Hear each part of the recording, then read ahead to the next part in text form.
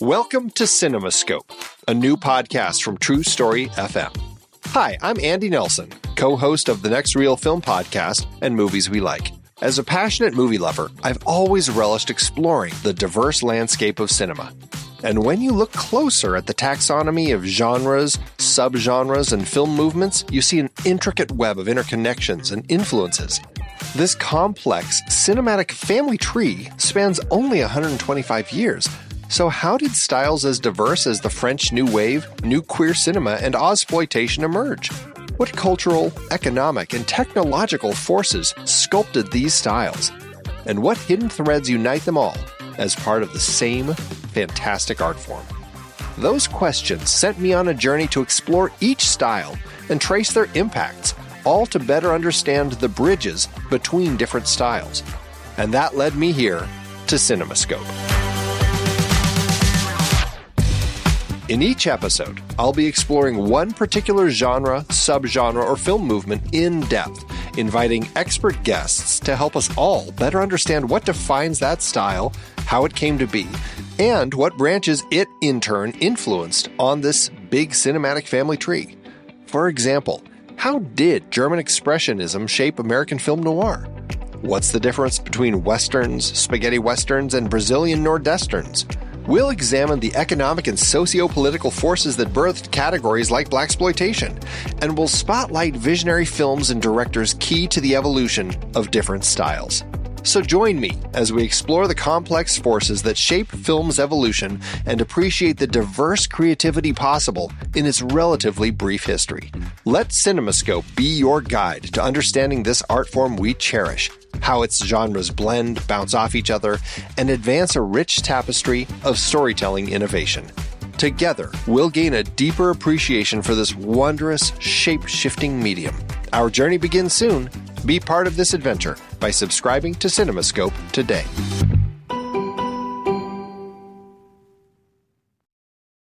I'm Pete Wright. And I'm Andy Nelson. Welcome to the Next Reel. When the movie ends, our conversation begins. Robin and Marian are back together. Let's go to Sherwood, everybody. For over 6 centuries, the legend of Robin Hood and Maid Marian has inspired hundreds of ballads, books, operas, plays, and movies. And now, the legend becomes a love story. Columbia Pictures presents Sean Connery and Audrey Hepburn in Robin and Marian. Go fight the sheriffs and the kings. I love you and you make me proud. I thought the man was dead. He's back in Sherwood. Robin is back in Sherwood, I said. We're here to serve you, Robin. And fight against that king. They're flocking to him in hundreds. He's become a legend. Have you ever tried to fight a legend? To some, he was a hero who would bring them hope. To some, he was a common thief to be hunted down. To some, he was an enemy to be respected and feared. To Marian, the woman he loved, he was her man. You're so beautiful. Come and sit by me. You know, we are doing this Robin Hood series, and we had our Patreon supporters vote on the films that we're talking about. And I was looking at them because we were talking about them on the back channels over on Discord. And, I was like, we have 9 Robin Hood films we're talking about. And I'd say roughly half of them, 4 of the 9 films, are different takes on the story. And I think that that's actually kind of interesting. And there are certainly elements to kind of just the overall Robin Hood story in this one. But I think that this has done an interesting job in kind of shifting the entire thing to, what if era? It's I can picture Hollywood pitching this in the era of Hook. What if Peter Pan grew up? This is like what happened when Robin Hood came back 20 years later. It's that total kind of Hollywood pitch. But I think that it came out at an interesting time that allowed for them to do some interesting stuff with it. So, yes, long way to say I agree with you. It feels different. Well, it's certainly an interesting and compelling entry in our Robin Hood series. And this marks, I think, the peak, right? It's all downhill from here. In our long series of Robin Hood films. Yes, if this was a week, this would be Wednesday. This is Wednesday. Hump It's day hump. right here. It's hump movie right here. That sounds terrible. I say we talk more about Robin and Marian right after this. The Next Reel is sponsored by Audible. Visit audibletrial.com/thenextreel and sign up for a new account, and you'll have access to one audiobook of your choice on us. That's audibletrial.com/thenextreel. And, Andy, in the spirit of war and Audrey Hepburn, Two great tastes that taste great together. right? I have a recommendation that I just added to my very own queue today. Audrey Hepburn and World War II by Robert Mattson in cooperation with her son, Luca Dotti. This book tells the story of her 5-year stretch in Nazi-occupied Netherlands. She served in the Dutch resistance and as a doctor's assistant in major battles and survived the hunger winter of 1944. Oh, and did you know her father was a Nazi agent through much of the occupation? It sounds like an incredible story of a period that really defined Hepburn as a performer and a humanitarian for the rest of her life. It even includes a PDF. If you get the book, you can download this PDF that offers all the photography contained in the print edition of the book, many from her personal collection published in this book for the very first time. Get Audrey Hepburn and World War II or any book from their extensive catalog for free. Just sign up at audibletrial.com/thenextreel to get started and support the show today.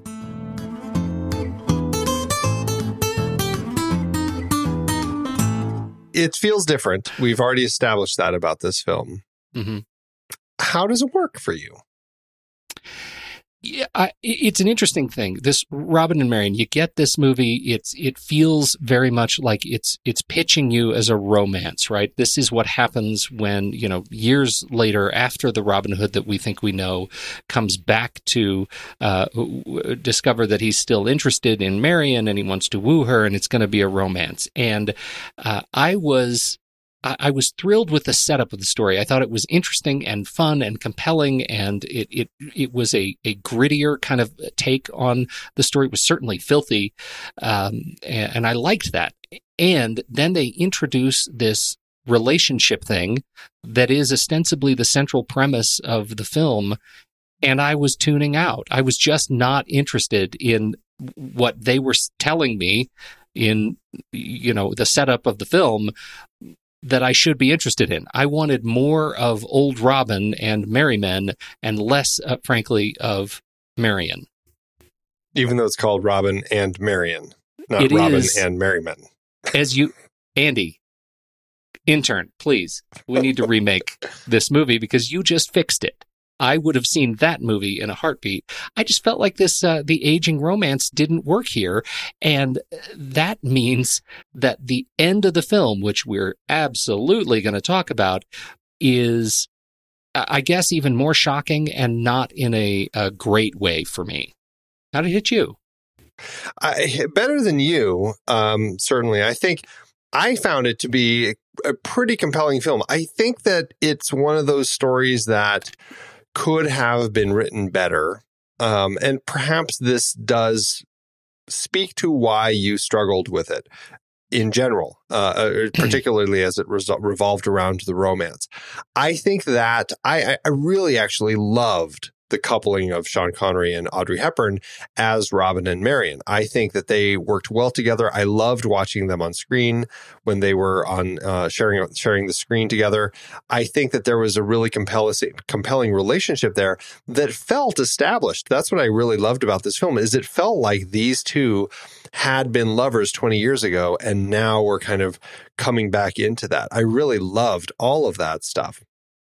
I think that the film itself has a lot of really compelling stuff going for it in the in taking us down this path again with Robin Hood, Little John, the Sheriff of Nottingham, Marian, the Merry Men, King Richard, all of these people. And kind of saying, what could have happened, and giving us kind of a continuation story. I think that it works in that sense really well. But I do think that they could have used some stronger writing in it to actually make some of it sell a little better for me. Because I think that there's a lot of it that's there, but I just don't think that the script was as strong as it could have been. And this is one of those interesting films that I think that it could be redone and reworked. And this would be an interesting remake to see people tell this story again, because this series is 9 films long of Robin Hood, and we're only scratching the surface. People are bound to make another Robin Hood movie. This would be an interesting remake and find some writers who can really draw the core of the story out and do something interesting. But I think there could be a lot there. It's just not quite there, but I found it compelling enough. Well, I think that's probably where things fell apart for me, that the writing of the story between Marian and Robin, I just didn't connect with. And it actually surprises me a little bit that you like them so much. I wanted to like it so much because I like Sean Connery and Hepburn so much. And I felt like this is going to be another one of those stories. And, after we did The Lion in Winter and we saw such a wonderful relationship, and this was again in the hands of James Goldman, the writer, I thought that, here's a guy who tells big stories about big people like this at this time, to be able to handle, if anybody should be able to handle a story like this, it's that.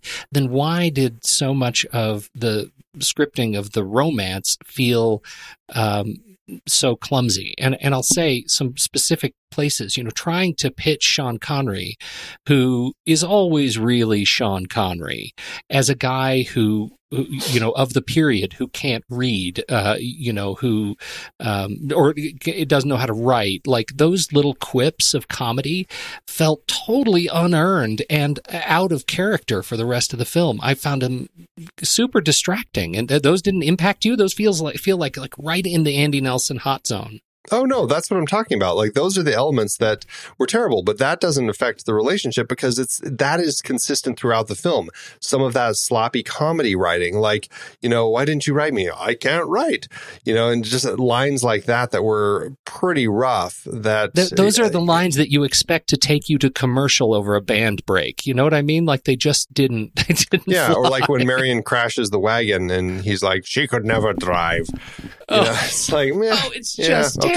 But see, it's more than that, because earlier in the film, when we see him taking her out of the abbey where she's living, he kicks the guy in the crotch to kind of get past him, and I'm like, okay, so that's the struggle I have. Is I feel like there's a lot of really interesting, compelling character stuff going on in this film, like what happened with Marian after he left. She was so in such bereavement that she tries to slit her wrists, and she's only saved by some passersby who take her to this nunnery where she's healed and she becomes a nun.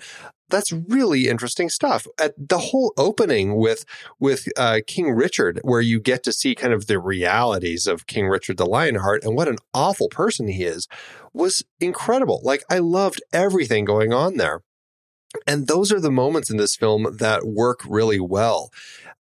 And I will say, even some of the comedy where they use the age of these characters to kind of get through the comedy, I found worked better. Like when Robin and Little John are escaping when they were trying to free the nuns from the sheriff, and the gate shuts, and you see them climbing out. And it's just like everybody's watching as these two old guys are scaling this wall.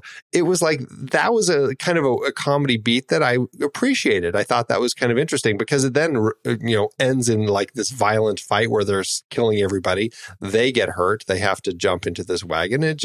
That felt like more of the story that I really wanted to see. Those comedy beats otherwise were really rough and disruptive. Yeah, and that sequence when they're the climbing the gate sequence, which has become now a Robin Hood trope, right? We've had it, I think, enough times that's a thing I expect. That it is such a struggle for them to get up over the top, and they get themselves over the top only to jump into the hay laden wagon, to have it completely disintegrate under their weight, I think it is just great comedy. It's fantastic comedy, and that's where this movie really hits its stride in the Robin Hood part, that they just really lay in on some of those physical beats and I think they get it right. Having Richard shot in the neck by an arrow that is thrown from the battlements of the castle in the opening, and I don't even actually now remember what his line was. What did he say? Like, "Oh God," or something like that. Or, like, he was very upset about it, but not scared. He was just mad. Yeah. And I thought that was just an amazing sort of crossover between that grit and the comedy, and just, this is a movie that sets up very early that it's going to try and subvert your expectations of what this story is, and I think in many areas it does it very well. I think that a point that you made actually about the love story, when you first were talking about how you felt, addresses largely another element of I think, to a certain extent, the perhaps confusion about how to tell this particular story. Obviously, we don't know what went on behind closed doors with the team that was making this film. We don't know what Richard Lester, the director, had to say to James Goldman, the writer, as they were kind of coming up with it, and how they kind of structured the script and whatnot. But what we do know is that the studio, Columbia Pictures, was really kind of nervous about this film when they were first in talks with it, because it was called The Death of Robin Hood, which right there tells you this is a dark 70s take on the Robin Hood story. They were nervous about it, though. They wanted it to be more marketable. And so, and it says perhaps also to give equal billing to Katharine Hepburn, it was changed to Robin and Marian. And all of the marketing, like every poster that I've seen in my research, it's always kind of that kind of key embrace of the two characters, Robin and Marian in a hug. Up against a tree, yeah. Yeah, that's like the marketing for the film.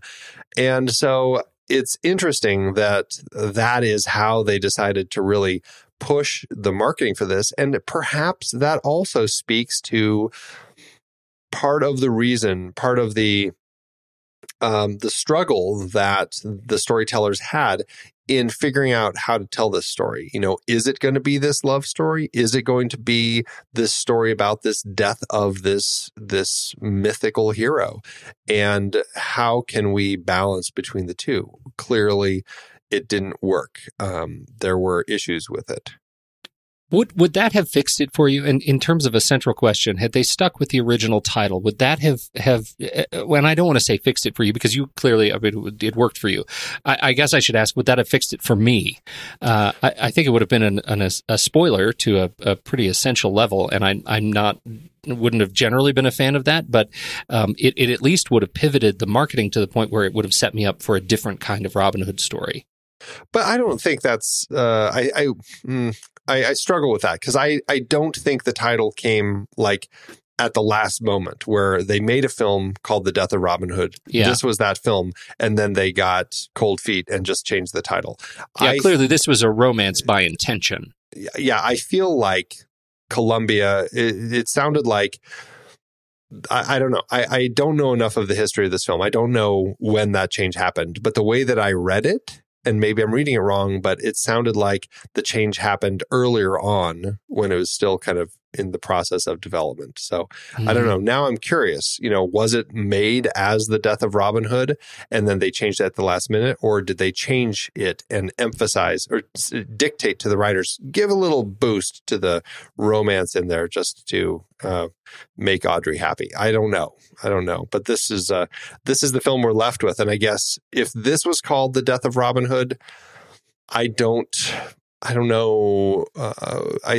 I don't know. I guess I would be okay with the title. I think it might work better, actually. Any title probably would have worked better, apart from leaning in even more heavily on the romance. I think anything would have set up I really like the effort to set up the age of these characters. That's the uniqueness of it, not the fact that we're trying to rekindle this romance. Every Robin Hood story has the romance. Every one of them does. I didn't get anything new about just sort of having that story, that part of the story retold.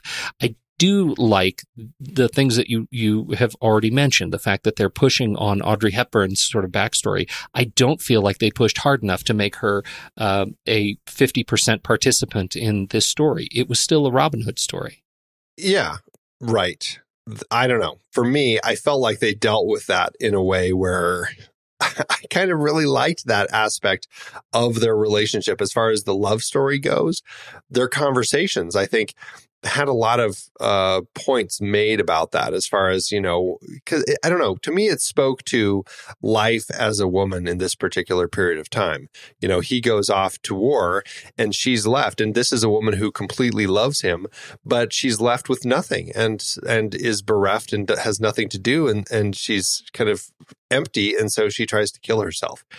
That was a really interesting angle. And the fact that she joins the nunnery and the fact that she kind of changes her entire life. I don't know. I found that to be really interesting. And when he came back and they kind of reconnect, I found some of their conversations to be interesting as far as kind of that trying to find what that relationship was and finding that love again. So I thought that was pretty interesting. And even right up to the end when she has her speech about how much she loves him, I don't know. I kind of liked some of those elements to it. So it's funny because I like how some of that is handled.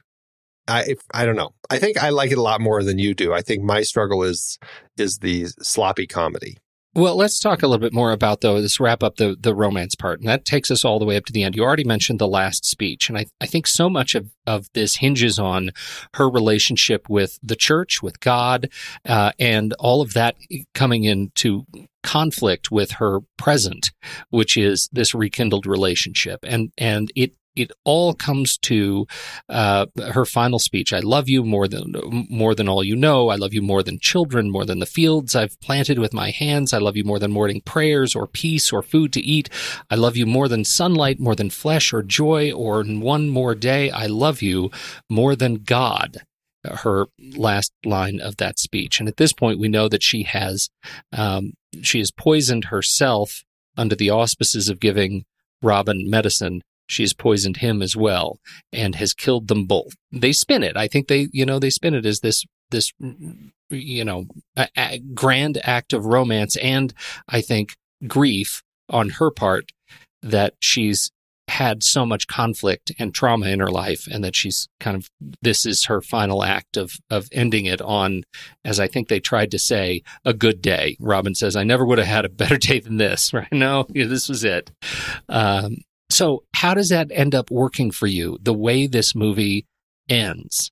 The film is doing interesting things with the main characters throughout, like the relationship between Robin and the sheriff is another one that we'll definitely have to talk about because of the way that journey is. This is really a film about endings and closure. Right. And I think that it's a really odd decision for her to poison both of them so that they die.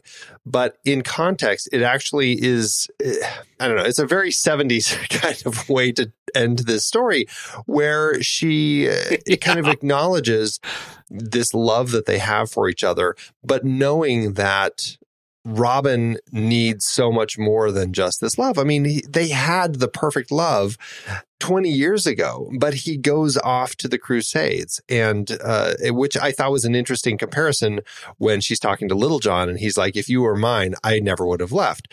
And I think that speaks to Robin's position and how this is an element of his life that he's not ever going to be able to step away from.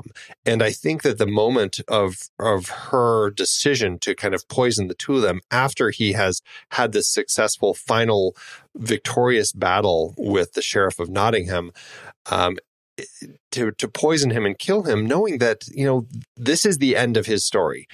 And I think he knows that if he lived, if she healed him and he lived past this point, he would go stir crazy because he wouldn't, have a way to kind of continue to do the things that he needs to do.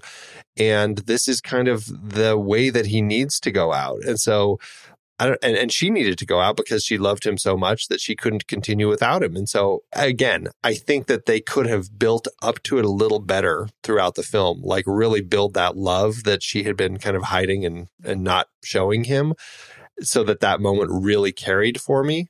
But even though it didn't carry as strongly as I wanted it to, I found it really compelling. As usual, Andy, you have a well-reasoned approach to the climax of this film. It is a controversial climax, and I have to tell you, it is hogwash.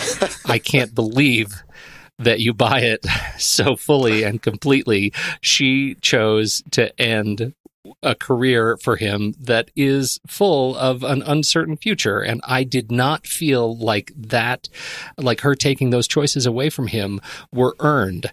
We had...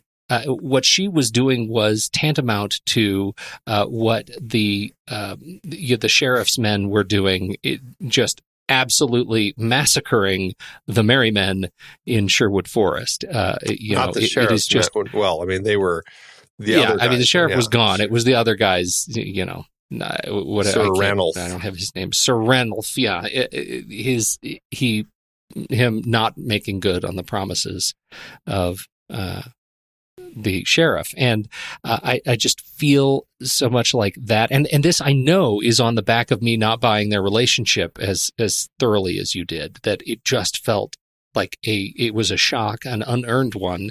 And it felt, it felt like it ruined the opportunity for me to sort of celebrate what I really wanted to see in this movie, which actually was a happy ending. I wanted to see a guy, in his field. I wanted to see him wander into the forest and know that he was going to make a life there. And I think if this movie does anything well, it's demonstrate that, they can build a life in the forest together pretty quickly and make it look authentic and believable and real. And I thought that was really great. I think the ending was a robbery of what could have been a really nice way to tie the movie together. So 70s. My God. So 70s. Well, I guess she was just taking after him. She learned from watching him. She was robbing from the rich. Oh. Oh, dear, Andy. Oh, dear. Sweet, sweet Andy. All right, then let's talk a little bit about the sheriff, our good Robert Shaw, as our principal antagonist. How'd he do for you? That was another really interesting relationship. I think the film did a good job of setting up Robert Shaw's character, the Sheriff of Nottingham, along with Robin Hood as two characters who were kind of going... like they needed to kind of have a better closure. Like, I think Robin felt like he wanted to come back and settle down with Marian.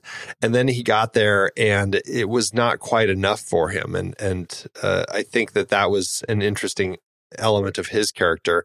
And the sheriff was just like, I mean, he was kind of going crazy. Like, he couldn't advance because he was too smart to advance. And he was stuck in this role of sheriff. And he was just basically, having these young people, he kind of in training, and he had this Sir Ranulph as his kind of, I don't know what his role is, assistant sheriff. Well, I'm not sure. Yeah. Deputy. Yes. Yeah. And, he needed some closure too. And I think that's why he was so excited when Robin Hood came back. And I don't know, I just felt like Shaw played it so well, and the way he would deliver lines like when Ranulph was just like, he's a dead man, and he's like, that's right, but he's my dead man. It was such an interesting take on the character, and the way that he needed to kind of have this end with Robin. And I loved the way that it ended with them, as far as him kind of waiting Robin outside of the forest. for Robin to come out so they could finally have the grand duel between these two characters that really kind of was the end of their relationship. And that was, what a great duel. I love duels that have kind of a sense of authenticity. And this one was one that had this pacing of two old, tired men as they were taking swings at each other and trying to kill each other. And really kind of established the place too, because, and just kind of the sense of scale, you know, these two men fighting, all these close-ups, but then you kind of cut back and it's a medium shots of them. And then you cut like way back and it's these two guys fighting like little dots in the distance fighting. And they're like, there's a guy with his sheep off, you know, doing his business. It's like, it's such an inconsequential thing in the scheme of things. But to them, it was like the pivotal moment. I thought it was a really interesting way to kind of conclude their relationship. Well, first, your comment on the way it was portrayed, just being able to use, and this is David Watkin on camera, and you know, with Lester, Richard Lester, just making those decisions on how to use those ultra wide shots and between those medium and close shots. I think you're right. Every time it changed perspective like that, it was shocking, right? Shocking because we're taking a role of, you know, the peasant in the distance watching, wonder what those two idiots are doing, you know? What are those two old men doing, swatting at each other? And then to those extreme close-ups where you see some pretty grisly hits. Most of the sword shots don't feel particularly gruesome in this movie, like throughout the just general fighting. And then you get some of these shots in this fight where he's like cleaving meat from Connery's side. Like it just really feels like they've made impact. And you know, I said that what I wanted out of this movie, or out of their relationship, was an opportunity to see him grow old. What I wanted during this fight more than anything else as an audience member was to see the death of Robin Hood in a way that is somehow, you know, I felt like the 70s version of this was going to give me a chance to see him die in a way that demonstrated his life. You know, so many of the choices that he made lacked meaning. That was the 70s trope I felt like we were going to see, that Robin Hood dies at the hands of authority, and it was for what? For nothing. Thank you, 1970s filmmaking. And so I feel like that's the thing I kind of wanted at that moment. Once he lived, I wanted him to just live. But had he died, I would have felt rewarded in this sequence right here. One more note on Robert Shaw, though. I think the way this character was written and the way they used him and the way he used his forces to play with the merry men in the forest, I think was brilliant. It was so much fun to watch him. They would send people, Robin and his men, he would send people out to taunt them, and the sheriff would never bite. He would never bite. He was sitting in a chair watching. And then he's shaving in the bath. I mean, all of these little moments really demonstrated a fantastic take on the Sheriff of Nottingham that I think, again, was interesting. It was a really, I think, a bold twist on this character that made it really fun. Yeah, definitely.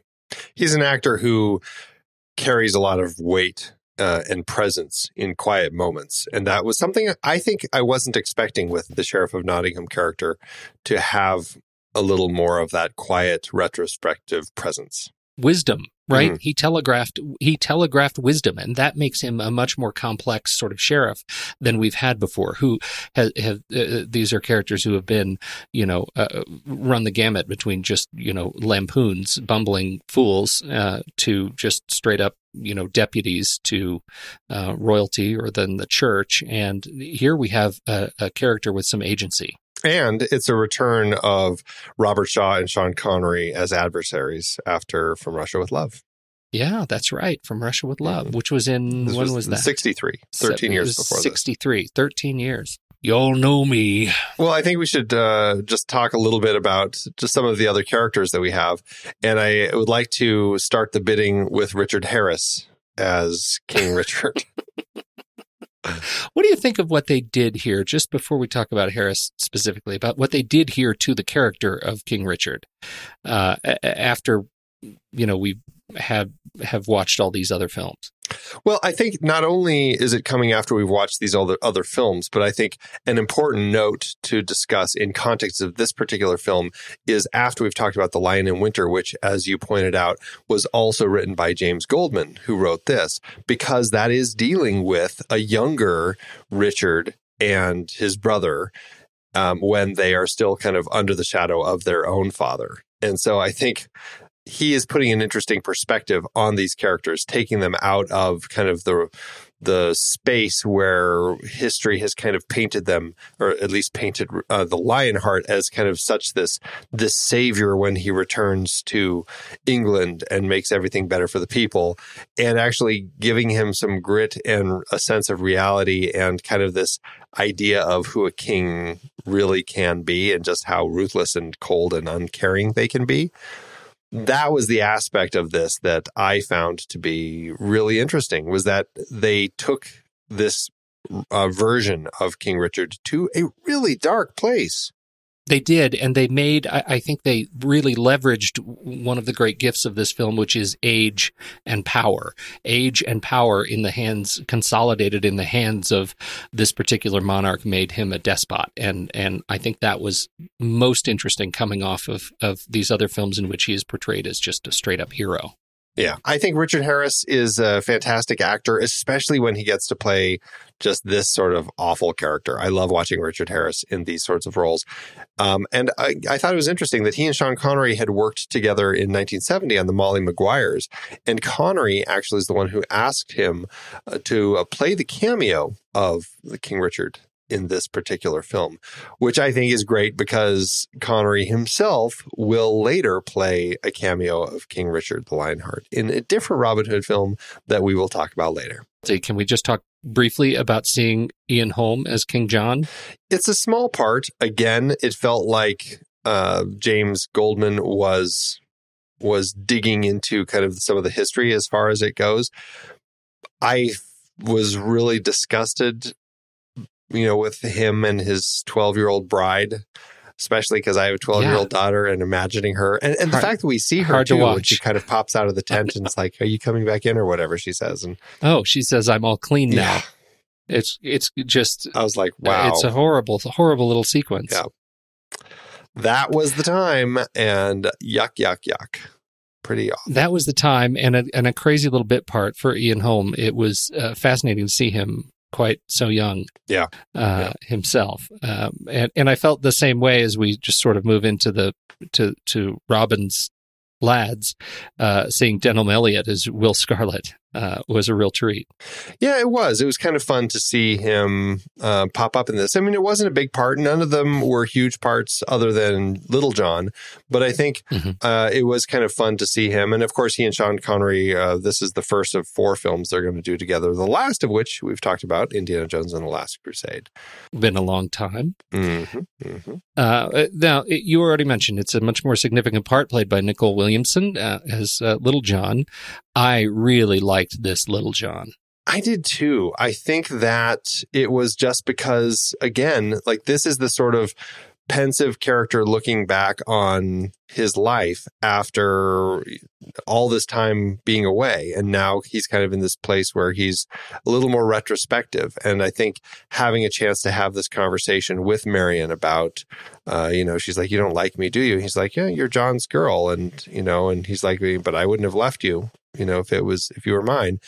I don't know. I felt like there was a really interesting aspect to his character and his, I think his allegiance to Robin, even though he knows, I think at times that it's foolhardy to kind of make some of the decisions that they're making. He's an interesting guy. Do you happen to collect his any of his work as a singer?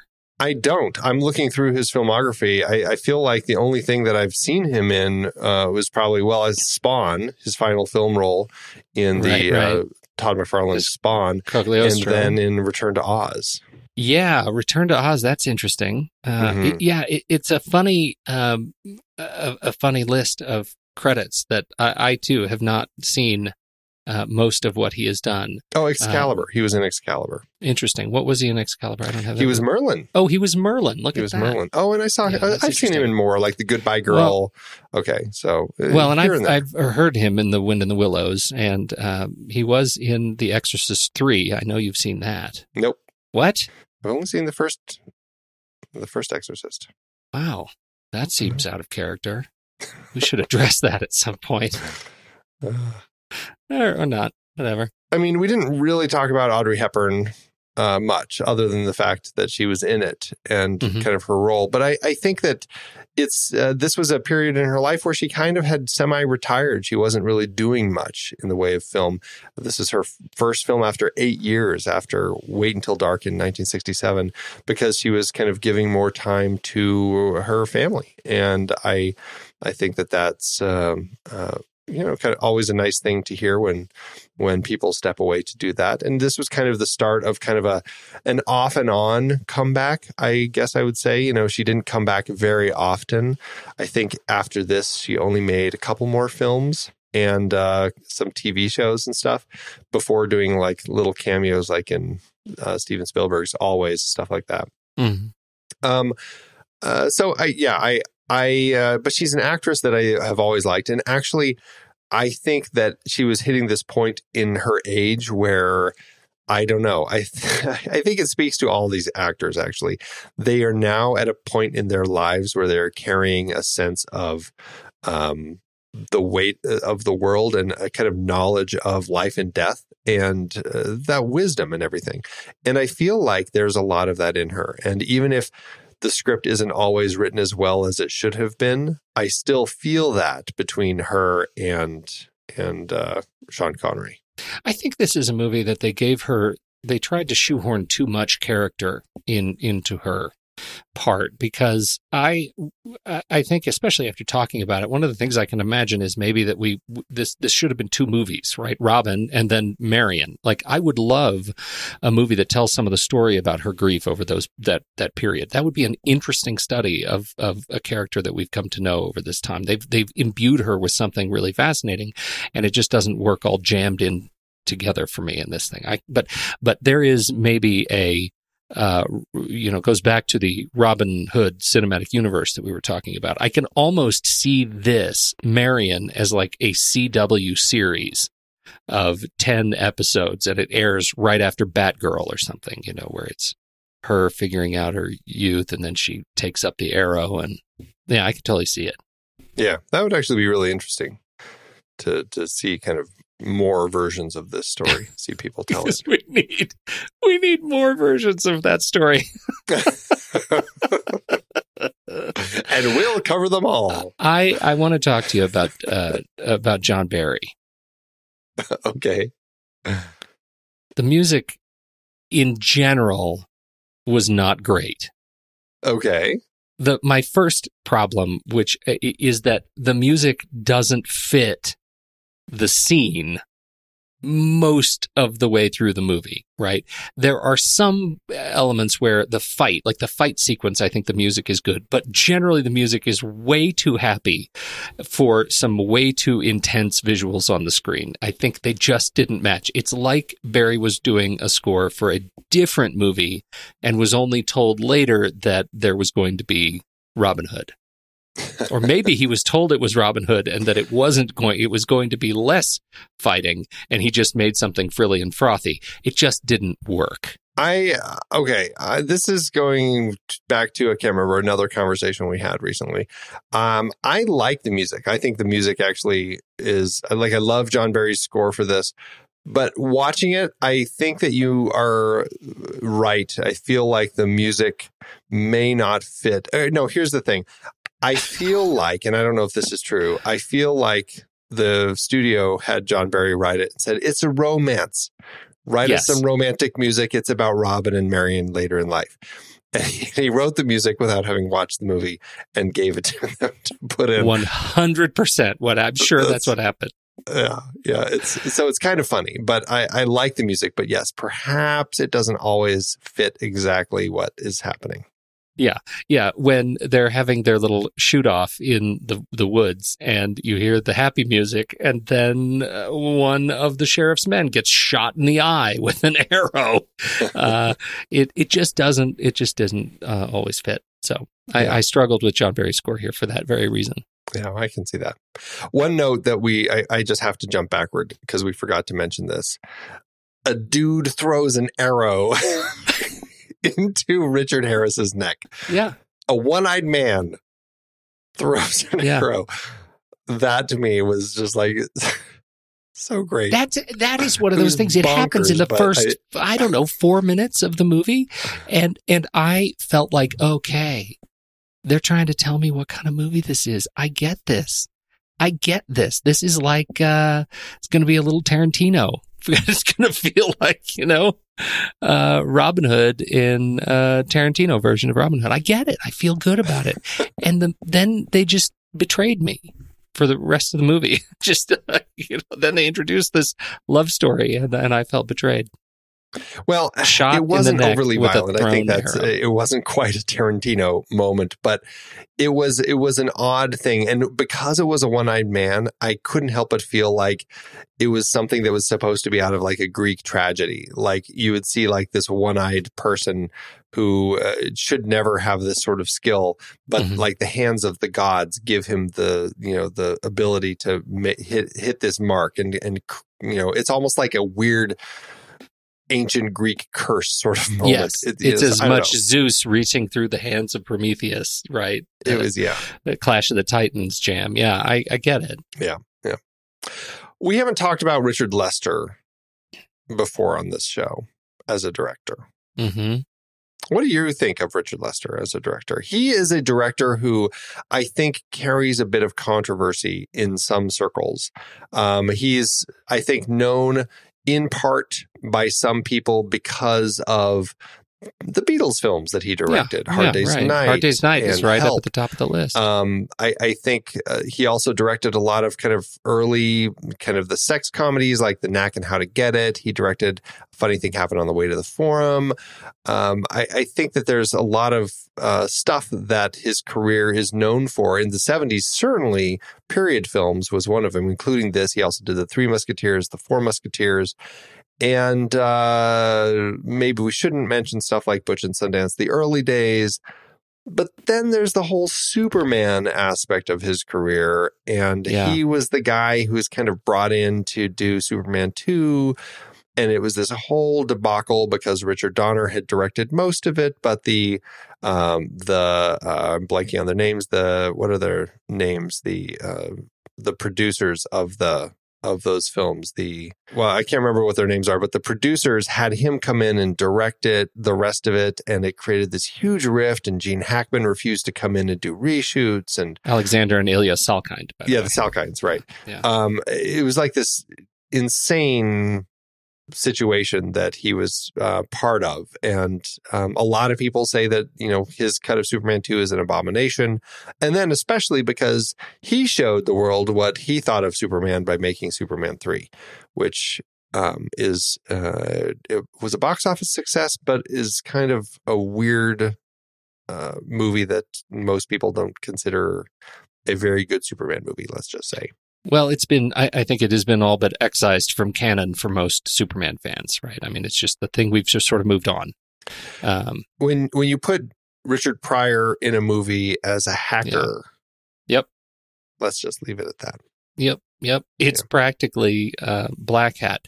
I have to say, I am a big fan of A Funny Thing Happened on the Way to the Forum. I think it was it is one of those movies that just defines that kind of comedy, and I think he has a real knack for that. And you can sort of feel that coming through in Robin and Marian, albeit what is that, 10, 11 years later.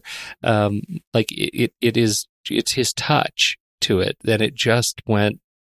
It just seemed to go south after that. I haven't seen anything after Superman 3. I never saw Finders Keepers or The Return of the Musketeers. Didn't see any of the documentary shorts he did in the early 90s. So, for me, the last taste I got of him was his take on Superman. Not a good one. Yeah. That's where I ended with him as well. And it's funny because you go and you watch those early Beatles films. And I mean, this is a guy who MTV gave him an award calling him the father of the music video because of what he did in those early Beatles films. And I think there's something to that. And I think he took that and brought a lot of that life and that kind of the sensibilities of the camera and the cutting and just kind of the whole style to a lot of those films that he was doing in the 60s. And I don't think it necessarily carried through in his period films in the 70s, but I do think that he had a creative touch. And I really enjoyed that, especially at the beginning, like the way that we began with just kind of imagery of like rotten apples and the sun and swords and sand and the one-eyed man. And it was a really interesting, compelling opening for this film. And so I felt like I was in pretty assured hands. But and then I was reminded that it's Richard Lester and kind of everything that happened to him later, like in the next 10 years after this film. And it's like, oh boy, this is a guy who, I just don't know if Superman really was something that he should have gotten involved in, because I feel like he really just made a mess of all of that. Well, I certainly can't imagine it's something that he wants to be remembered by. I don't know, but it feels like that was it was clearly reputation defining work.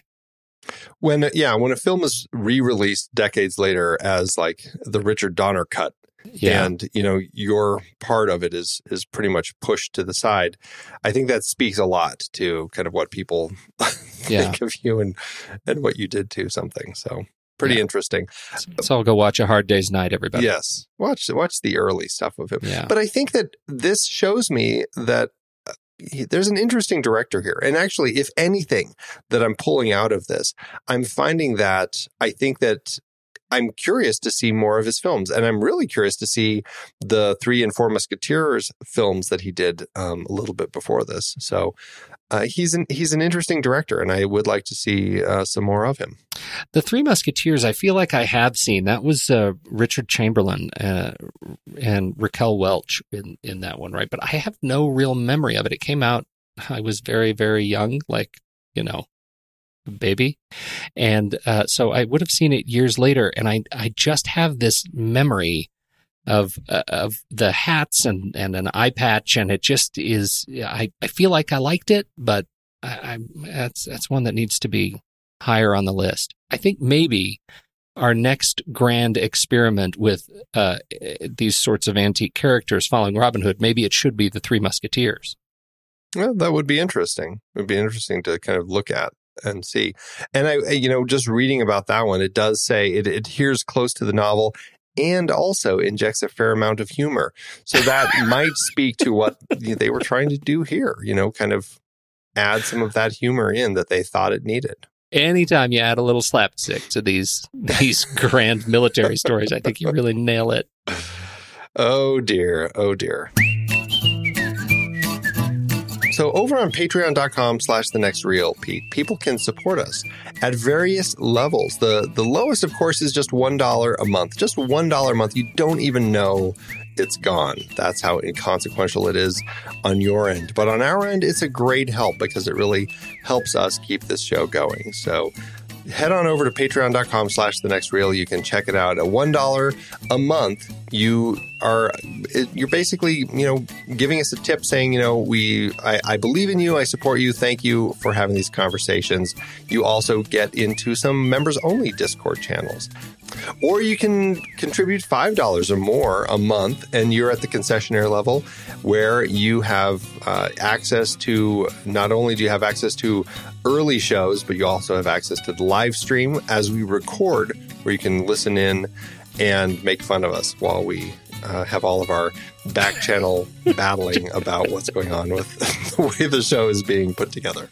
Head on over to thenextreel.com/Patreon, where you can see all these different levels that you can join at, and you can contribute and you can help us.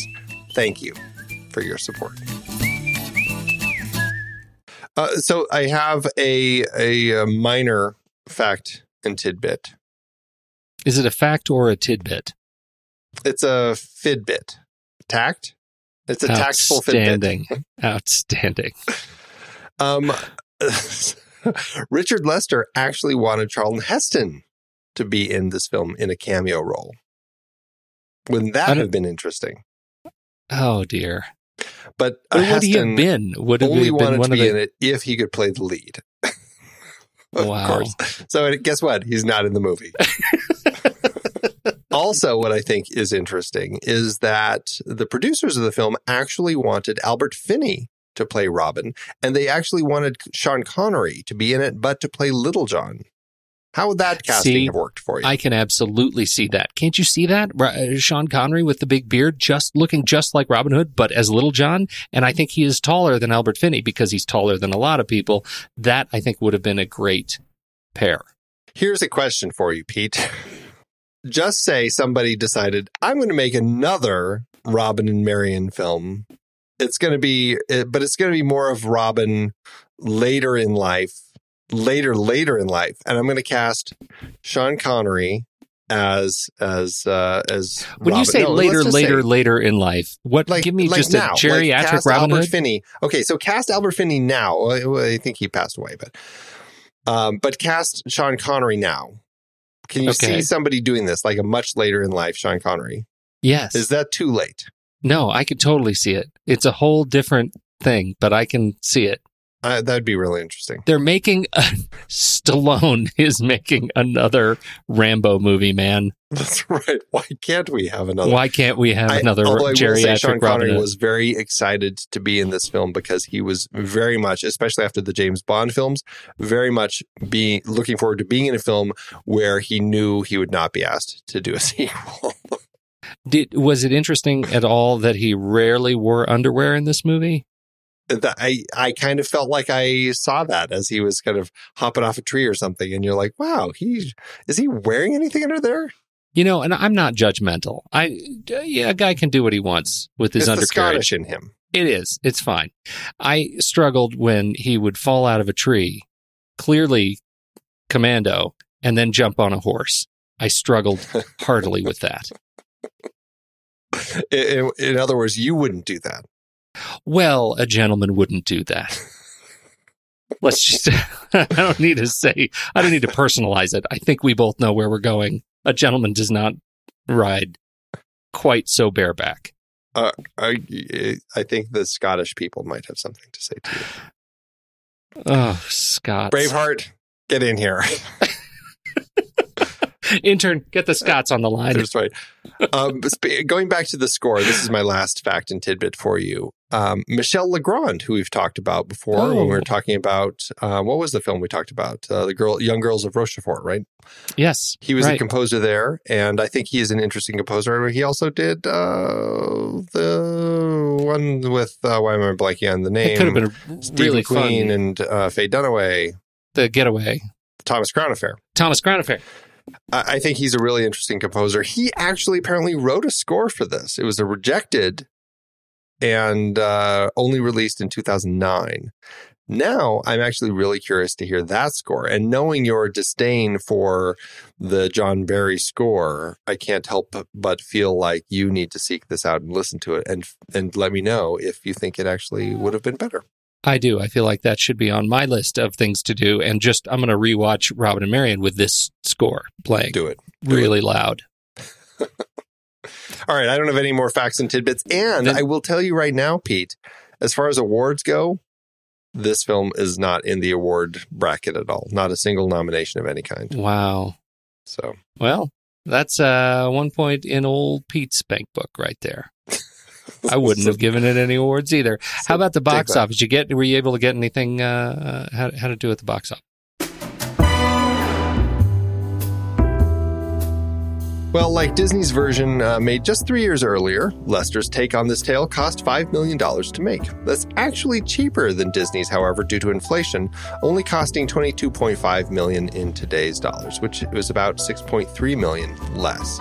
The movie was released March 11th, 1976, opposite a biopic I didn't even know existed, Gable and Lombard, which is about the passionate and eventually doomed relationship between the two Hollywood stars. I want to see that now. I didn't even know that had been made. But, this film did okay for itself, earning back $8.7 million at the box office, which is about $39.2 million in today's dollars. All told, that gives it an adjusted profit per finished minute of $157,925. Not a princely sum, but enough to say it was a success. All right, Andy. Well, I'm glad we made it over the hump movie, and I'm excited to see how this one fares when we take it to the mat. We take it to the woods. We take it to the field and start hacking away at it. We're going to have our own little duel. Head over to flickchart.com/thenextreel. You'll see all of the movies that Andy and I have talked about on this show. If you swipe over in your show notes and you tap the word flickchart, just give it a little tap. It should take you right to this movie where you can add it to your catalog and see how it stands up against ours. First up, we have Connery versus Connery, Robin and Marian, or Murder on the Orient Express. I'm going to go Murder on the Orient Express, please. Hey, there's Albert Finney and Sean Connery. There you go. Together on screen. I'll take Murder as well. Robin and Marian, or the silent Douglas Fairbanks as Robin Hood. Oh, silent Douglas Fairbanks as Robin I will Hood. take Robin and Marian. Really? All right. Yes, I will. I'm surprised you're taking Robin Hood. Yeah, but there we are. There we are. That's where we are. All right. 1, 2, 3. Scissors. Paper. Oh, curse you. There we go. Robin and Marian, or Russian Dolls. Russian Dolls. I'm going to take Robin and Marian. Really? Again? Mm-hmm. All right. Here we go again. All right. 1, 2, 3. Scissors. Crush you. I crush me. Crush you.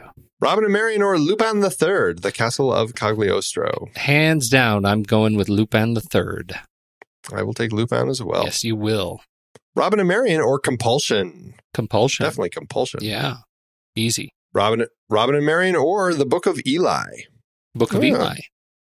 Yeah, I'll take Book of Eli. Robin and Marian, or Atlantic City. Another aged man in love.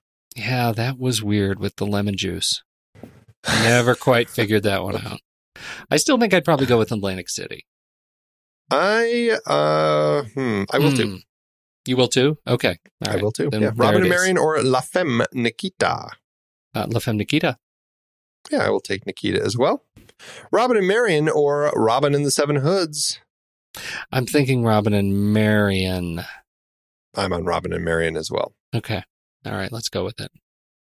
All right. Robin and Marian landed at 310 out of 414 on our chart. That puts Robin and Marian, Robin and the Seven Hoods, and the 1922 Robin Hood all in a row. Right next to each other. 310, 311, 312. How funny is that? They're not doing great, these Robin Hood movies in general. Yeah. Well, it's interesting. This one, it's very frustrating for me. This is one of those 70s films that is compelling and needs to be retold, because I think there is a really amazing story here that's just not completely told the way that it needed to be. For me, this landed 2321 out of 4192 on my Letterboxd, which is about a 45%.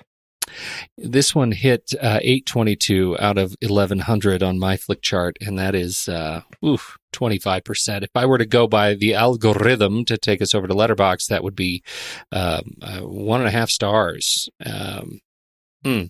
I think it's hovering right in that area. I was leaning at 2 stars as we started this, and I'm not sure if it's gotten better or worse. Where are you?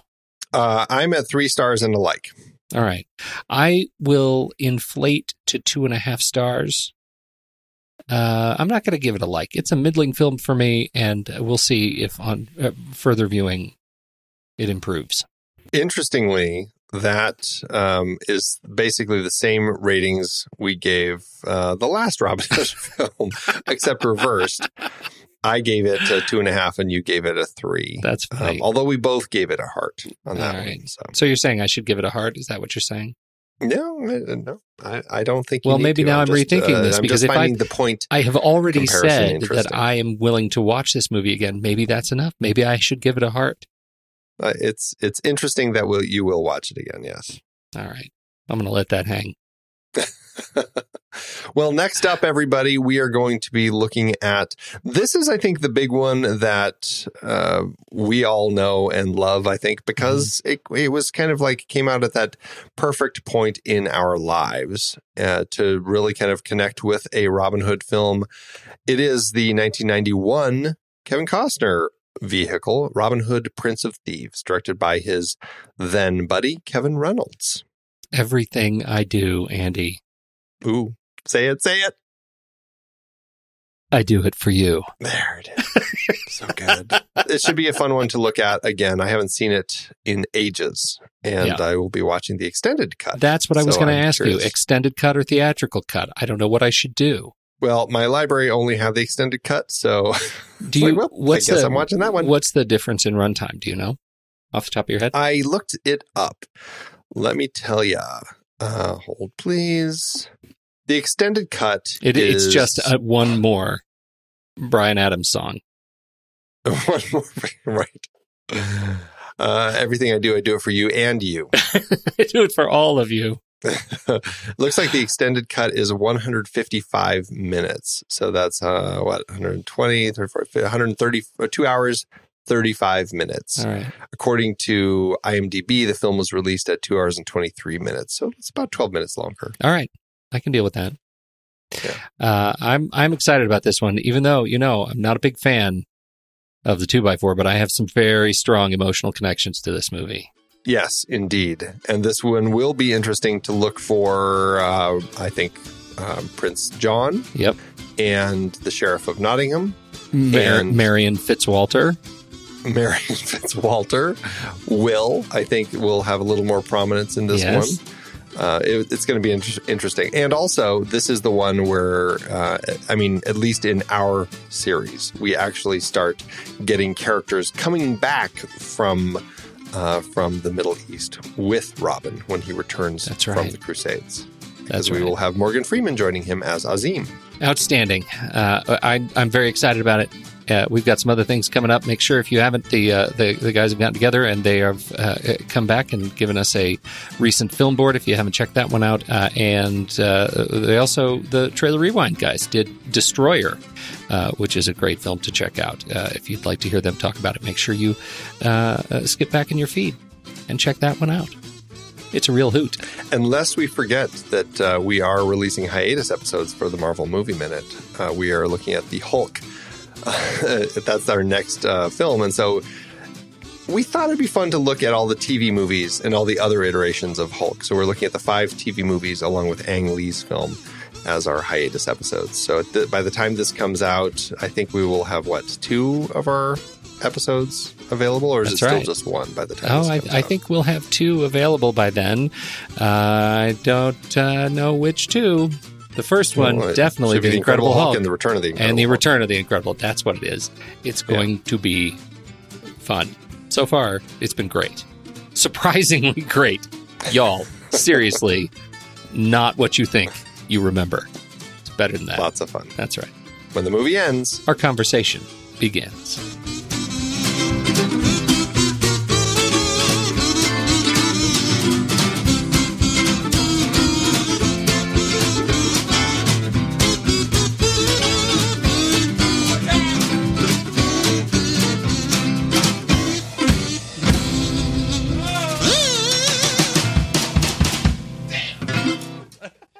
Amazon giveth, Andrew. As Amazon always doeth. I went high this week since I wasn't as enthusiastic about the movie, and I think I found one that is as much a review as it is a poem. I don't know how to interpret it correctly. Just I need you to know, as I'm reading it, every paragraph starts with an ampersand. Ew, okay. Are you going to say "and" each time? I will be saying "and." I don't believe they were supposed to be interpreted as bullets, but I shall begin. Okay. 2011, 5-star review. Best ever. Bar none. And there are more than a few outstanding actors who have been Robin Hood on the screen. Russell Crowe, Errol Flynn, Jason Connery on the little screen. And Sean Connery and Audrey Hepburn gave the Robin Hood story its heroism. Most of them do, its depth and its humanity. This is not a cardboard cutout love story. It's a love story for romantics who have grown older and wiser and who are still in love. Robert Shaw plays a conflicted sheriff of Nottingham, a soldier faced with fighting an opponent he knows is better man than he is because the king says he must. And Nicole Williamson as Little John is both Robin's friend and a realist who worries that his old friend's insistence that he is the Robin Hood of the ballads is bound to end in disaster. Little John knows that Robin has grown old and that his muscles ache in the cold and the wet. But he follows him to Sherwood, nonetheless. And Richard Harris is a splendid mad megalomaniac, King Richard Lionheart, who dies in a French field fighting for nothing more than a piece of carved stone. Bar none, Robin and Marian is the best Robin Hood ever. And scene. Wow. There's a lot of ampersands in there. I don't know if you could tell. I tried to lean in on them a little bit. They were everywhere. They usually fit. It wasn't just like randomly thrown between words that shouldn't have an and between them, though. Yeah, well, I mean, in terms of, if you're going to pick it apart. That's what poetry's for, Pete. What's yours? Well, speaking of poetry, weirdly, I have one that kind of looks like it. There's no real poetry, but it looks like they were writing it as such. So it's a 1-star written by NR. And this is what NR has to say. You'll probably agree completely. An absolutely horrible ending, totally out of thin air. Ruined the movie. Makes you angry that you trusted them, made you demand your wasted time back. The movie should have been good, though it was self-confused. Sometimes it was a spoof, which might have been filmed with Monty Python and the Holy Grail. Sometimes it was a serious, realistic reconsideration of the ancient and powerful Robin Hood legends. All well produced, but then the ending. Marian murders Robin and kills herself, and as they die, Robin tells Marian he loves her. The whole movie has encouraged you to reimagine the heroic, legendary, almost superhuman figures as heroic in their own real, non-superhuman way. Then suddenly both Marian and Robin are nothing but murderous psychopaths. This is true spoiler of an ending, so if you read this, you have now been saved from a spoiler. This person doesn't understand how to do spoiler alerts. A horrible, senseless ending ruins the whole movie. Wow. And scene. And the same could be said of that review. Thanks, Amazon. You know what I got the other day, Pete? Stephen King's latest. Want to borrow it? Do you know who you're talking to? What do you mean? Andy, when's the last time I read a paper book? It's been like decades. I would much rather use Kindle, or better yet, Audible. What am I thinking? I don't read paper books anymore either. I am an audiobook guy all the way. For those of you looking to listen to the books behind the films we talk about here on The Next Reel, get a free audiobook download and 30-day free trial at thenextreel.com/audible. Okay, we're going to play a little game. I'm going to name a series from season 9, and you try to guess how many movies from it were adaptations. Ooh, this should be fun. We're starting with the big series, Robin Hood.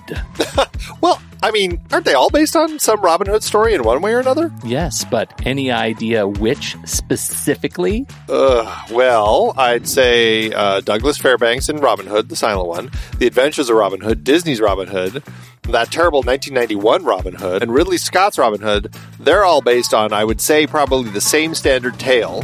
Robin and Marian, I would say, is probably based on a different take. Robin Hood, Prince of Thieves, too. Oh, God, I can't believe I forgot that one. Okay, how about Spike Lee? Aren't they all original? No, not one we covered this season. It's a biopic. Oh, Black Klansman. Can't believe I forgot that. We have covered so many great movies that all started as books. Books like The Spy Who Came In From the Cold, The Little Drummer Girl, Tinker Tailor Soldier Spy, Europa, Spore, or Arsenic and Old Lace. So many great movies from so many great sources, and they're all on Audible. Producing this podcast is a lot of fun, but takes a lot of time. We've dropped the dynamically inserted ads because they're so annoying and have no connection to our content. Plus, they just jam those things in wherever they see fit. We listened to you when you said you didn't like them, so now we're directly appealing to you, our dear listener. Please consider an Audible subscription to help support The Next Reel and our family of podcasts. I have been using Audible along with my family for decades now. I love it, and I have read hundreds of books through it. I couldn't be more pleased with their service, and I know you'll love it too. Head to thenextreel.com/audible and get your free trial. It really helps us out, and you have a world of over 200,000 audiobooks open to you. So much great material available. Dive in with a free 30-day trial at thenextreel.com/audible. Start listening to amazing audiobooks of your favorite movie source material with your first free audiobook today. That's thenextreel.com/audible.